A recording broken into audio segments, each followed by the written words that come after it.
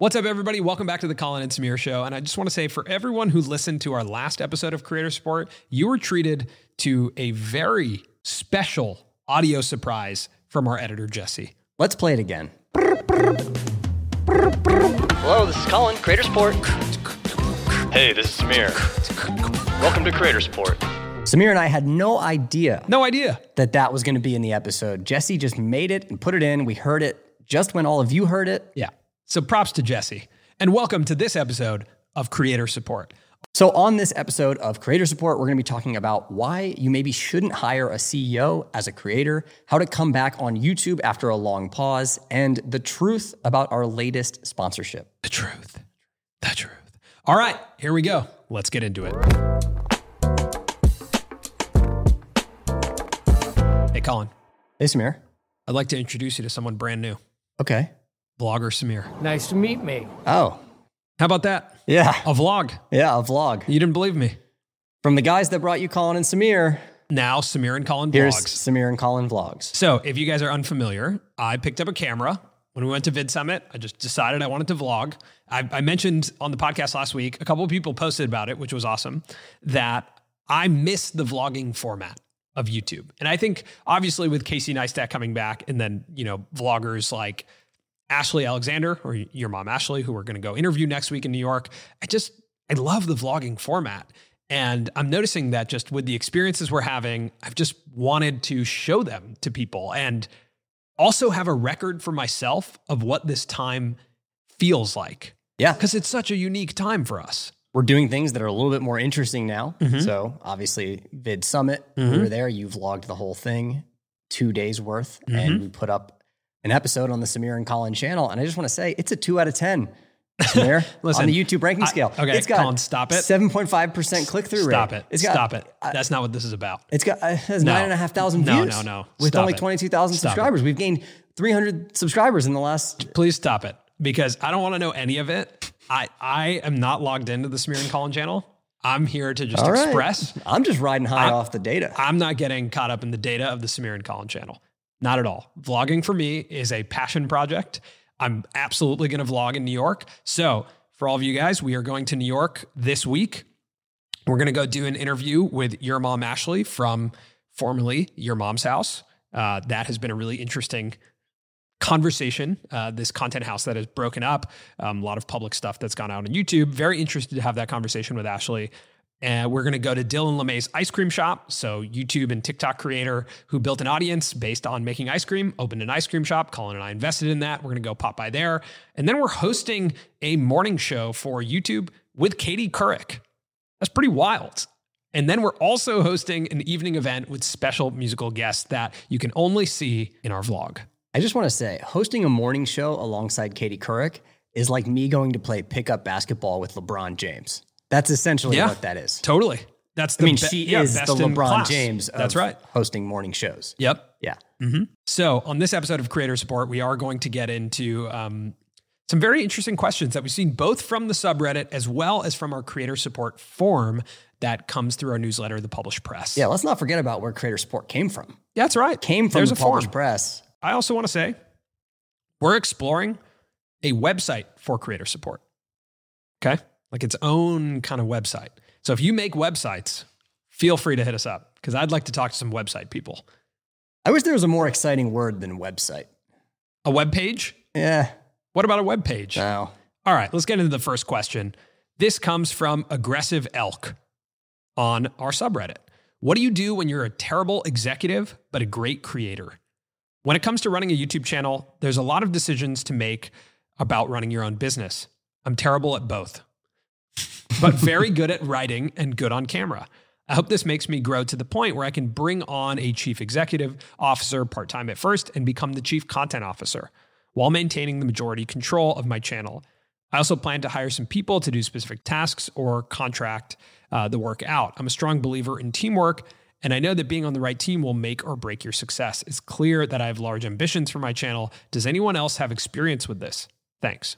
I mean, it sounds like you've laid some of the groundwork there of what's hopefully going to happen by even just bringing up a chief executive officer. There will probably be someone that you can find that is interested and capable of handling that side of the business. It sounds like you may not be there yet, which makes me think, you could always hire people to just fulfill some of the roles until you get to a level where you're hiring someone who has like a lot of experience. But I also think if you're really good at writing and you're good on camera, maybe there's the opportunity to find roles where you're just talent for a little bit of time, right? I would say if you consider yourself not very good at business, I don't think you should hire a CEO, because the CEO works for you. No matter what, if you hire a CEO, they're under your payroll. Mm-hmm. Let's say they want a raise. Who are they coming to? You. If you feel like you're not good at business, my suggestion would be to find a manager or an agent and be okay with being a creator that's a creator. Artists have existed for years being terrible at business and creating really good art, but then finding agents and managers to support them. Yeah, that's true. You do not have to hire someone in-house. You do not need to hire someone in-house, because hiring and managing is a skill set of someone who wants to do that, right? Team management, that responsibility is significant. I just want, every time you think about hiring, just imagine that person walking up to you and saying, I'd like a raise. If you're like, yeah, that's the type of conversation I want to have, then you can move forward with hiring. If that's not the conversation you want to have, then I wouldn't even hire. Or even every morning coming up to you and saying, what should I do today? Yeah. Imagine what that's actually like. Because no matter what, even if you hire a CEO, they work for you. They are your employee. So my suggestion is, if you really don't feel like you're good at business, do not hire anyone.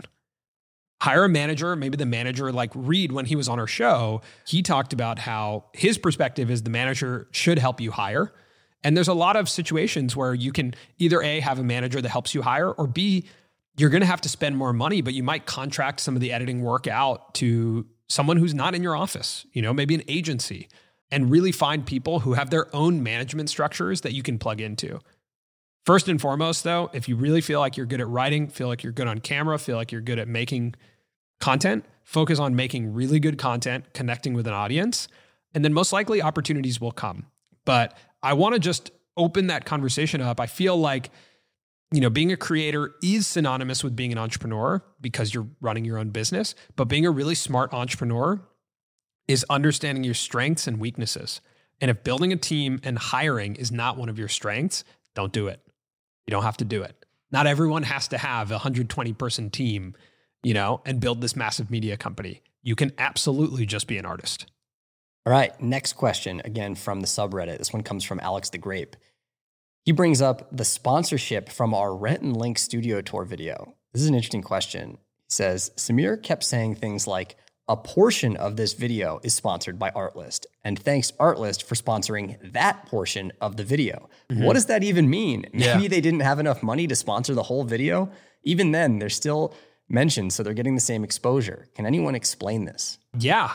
So first of all, in terms of the concept of not having enough money to sponsor the whole video, that's not the context of this. They actually, are a great sponsor, and I really enjoyed working with Artlist. But, that actually came through Google's agency called Brand Connect, which is a way that a lot of creators get brand deals. And no matter what, when you're working with a brand, there's a lot of guidelines around the language you need to use to disclose the sponsorship. This specific sponsorship, what was really important was that if we were going to do this, it was called a bracketed sponsorship, which really means like a portion of the video is sponsored, not the entire video. This comes down to liability and risk for a sponsor. So if the sponsor is only sponsoring one portion of the video, everything else in the video, they're less responsible for. If they sponsor the video and it feels like they're sponsoring the entire video, or if they do sponsor the entire video, they take on risk for everything you do in that video.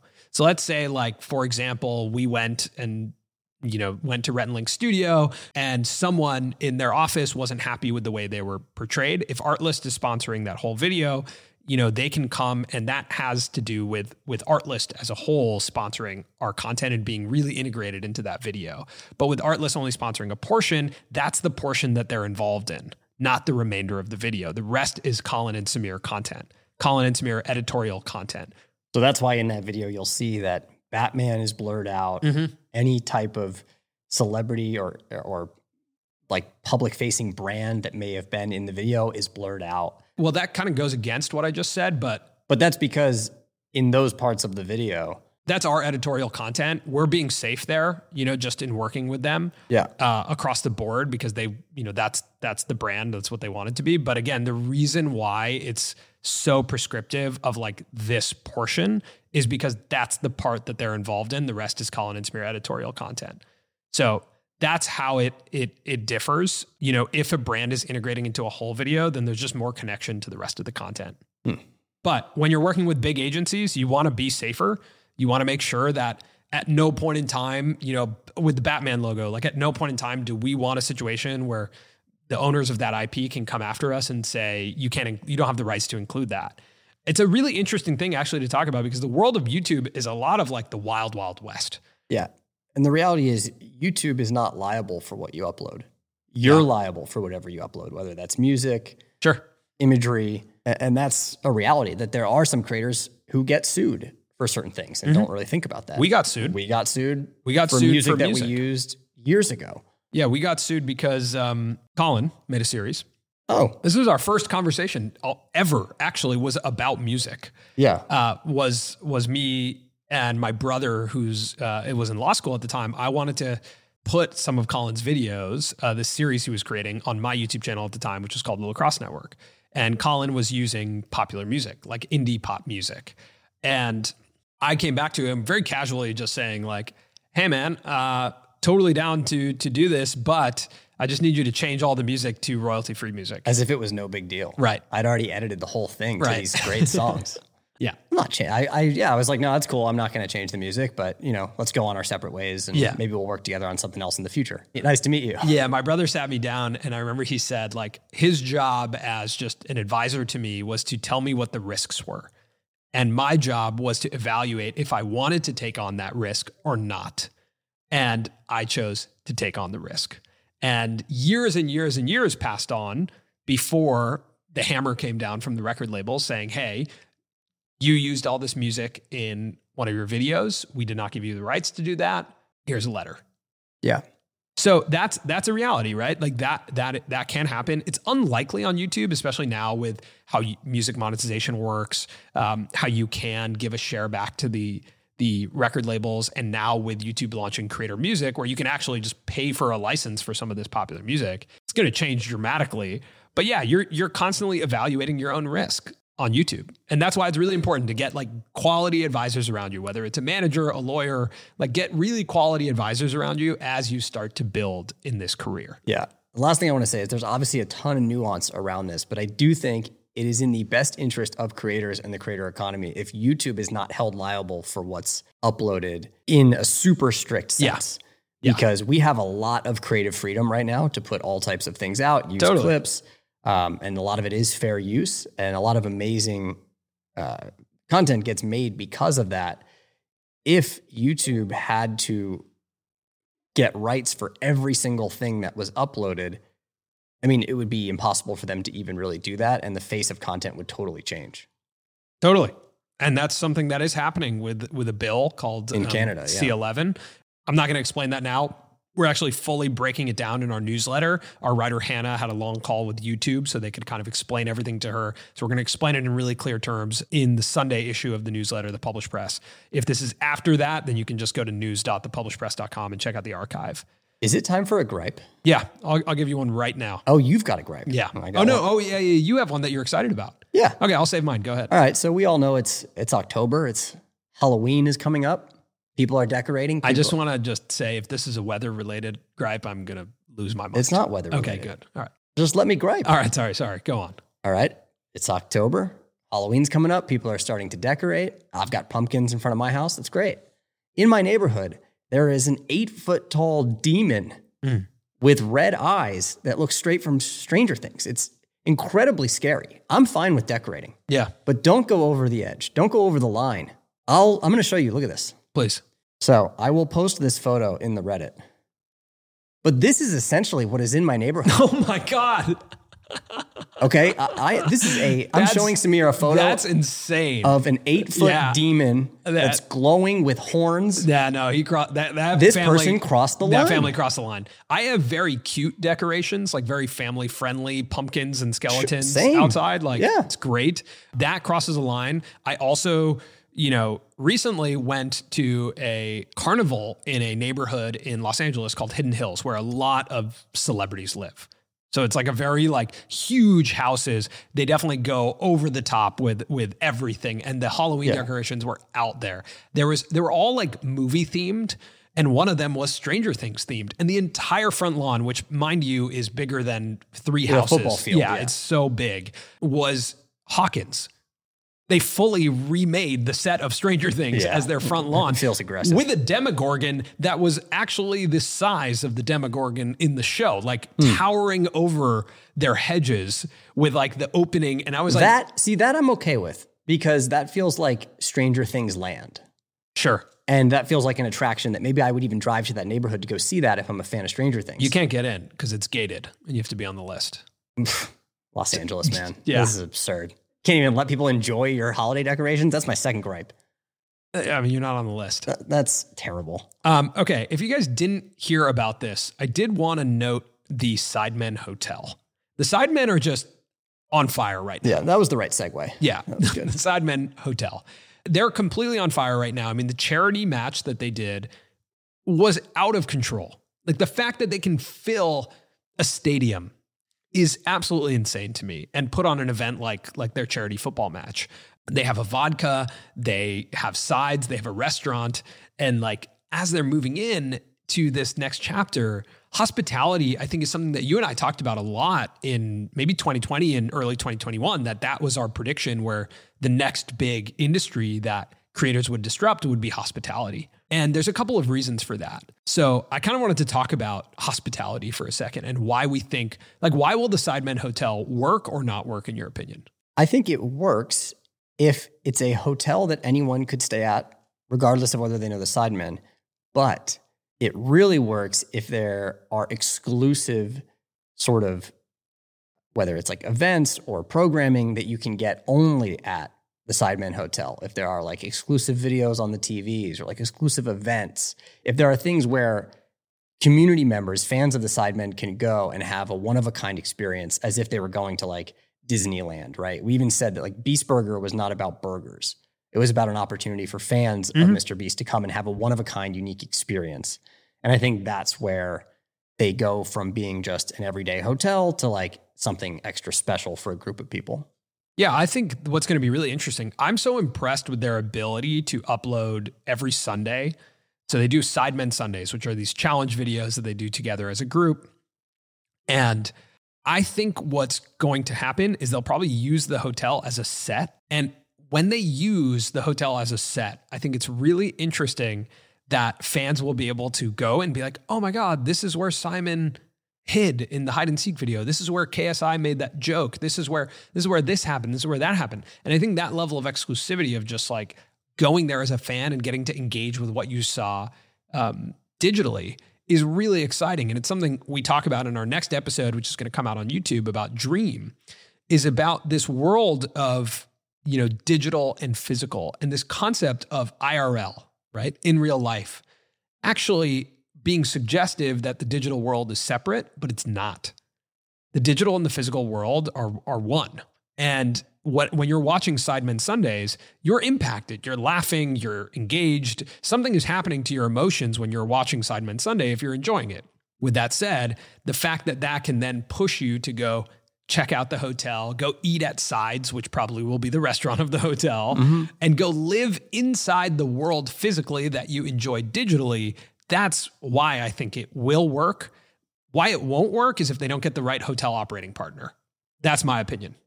I think the reality is they're not taking over the, hospitality hotel industry here, right? Yeah. If someone needs a place to stay in a city, they're going to look on Expedia or whatever. They'll find the hotel. They don't really care that much about the brand of the hotel. This really is about going so that you can have an experience connected to them. For sure.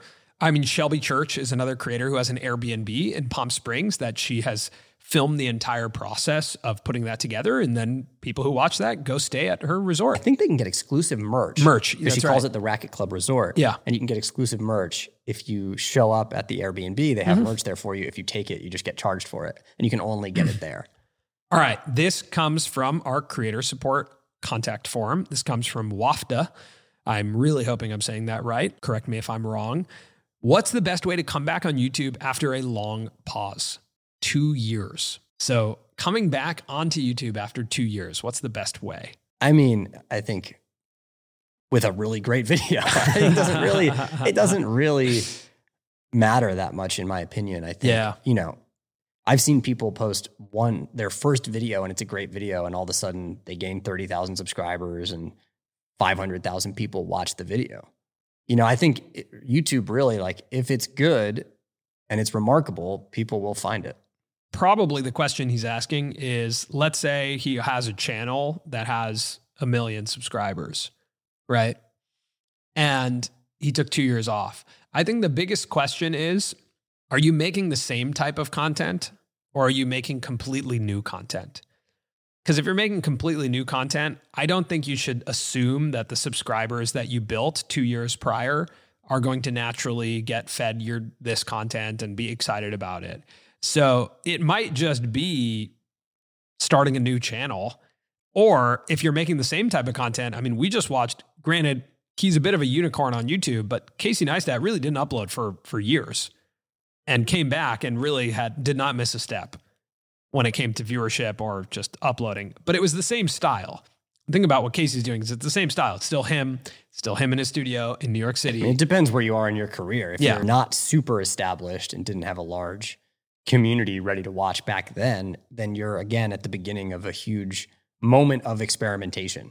Totally. So this first video is just going to be the beginning of a long journey. Let me ask you a question. Okay. Is Twitch just done? I mean, again, I said this on the episode about it. I think potentially, granted, what's been happening to them is like above and beyond. It's really, they seem to be failing on all fronts. But all fronts. It seems like there is an exodus going to YouTube. Streamers are leaving Twitch and going to YouTube. But as we've covered in the press, there are some streamers who are finding a lot of success on Twitch, and they're younger. They're probably accustomed to having the 50-50 split that Twitch is now offering when it comes to advertising splits or subscription splits. And maybe Twitch is just going to be about the young creators now who are going to lay the foundation. But yeah, no, it seems like it's not going well. It's not going great because, we talked about this in a previous episode, but Twitch just essentially went from having a variety of different revenue shares like 70-30 to making it flat 50-50, which means some of their biggest creators are losing 20-30% of their monthly revenue from subscribers, which is incredibly significant. So that's already a big hit. Then they hosted TwitchCon, which for everything that I can understand was a disaster. There was someone who broke their back at TwitchCon from a foam pit that Twitch put together. Like, it was just, It couldn't have gone worse. Apparently there were a lot of issues too with disability access, like people in wheelchairs being able to get access to things. Yep. There was another streamer who said he spent time with the president of Twitch and he was like, I can honestly say there's no future for this platform. Yeah. Just the hits kept coming. And I watched some of the panels from TwitchCon and they were really sort of slow and kind of cringy. Yeah, it wasn't great. And I think, these platforms have to have like a head of player relations, right? Head of creator relations, which is most likely they all do have it, but how incredibly important it is to have a pulse on what's going on. But it seems like Twitch is going through something brand new. They are experiencing a transformation. They're about to change completely. And the crop of Twitch streamers who have built their careers are likely all going to come to YouTube. All right, here's a really pressing question from the Reddit. Let's do it. This one comes from, I'm not even going to say the name. It's too ridiculous. How tall? I'll say it. It comes from Repulsive Bag 5009. Oh man, subreddit names. I don't understand them. Okay. How tall are Colin and Samir? Where do these fashion icons get their clothes? Asking for me. So after watching the Rhett and Link studio tour, anyone else just get really curious how tall Colin and Samir are? It wasn't just you. The comments were full of trying to understand that's also how because tall Rhett and we Link are. are giants. I always got 5'10" or 6 foot energy from both of them, so I'm genuinely curious. I'm also not someone who's tall, 5'7", so knowing that there's people who I really look up to who aren't necessarily really tall either makes me feel good and or represented. Wow.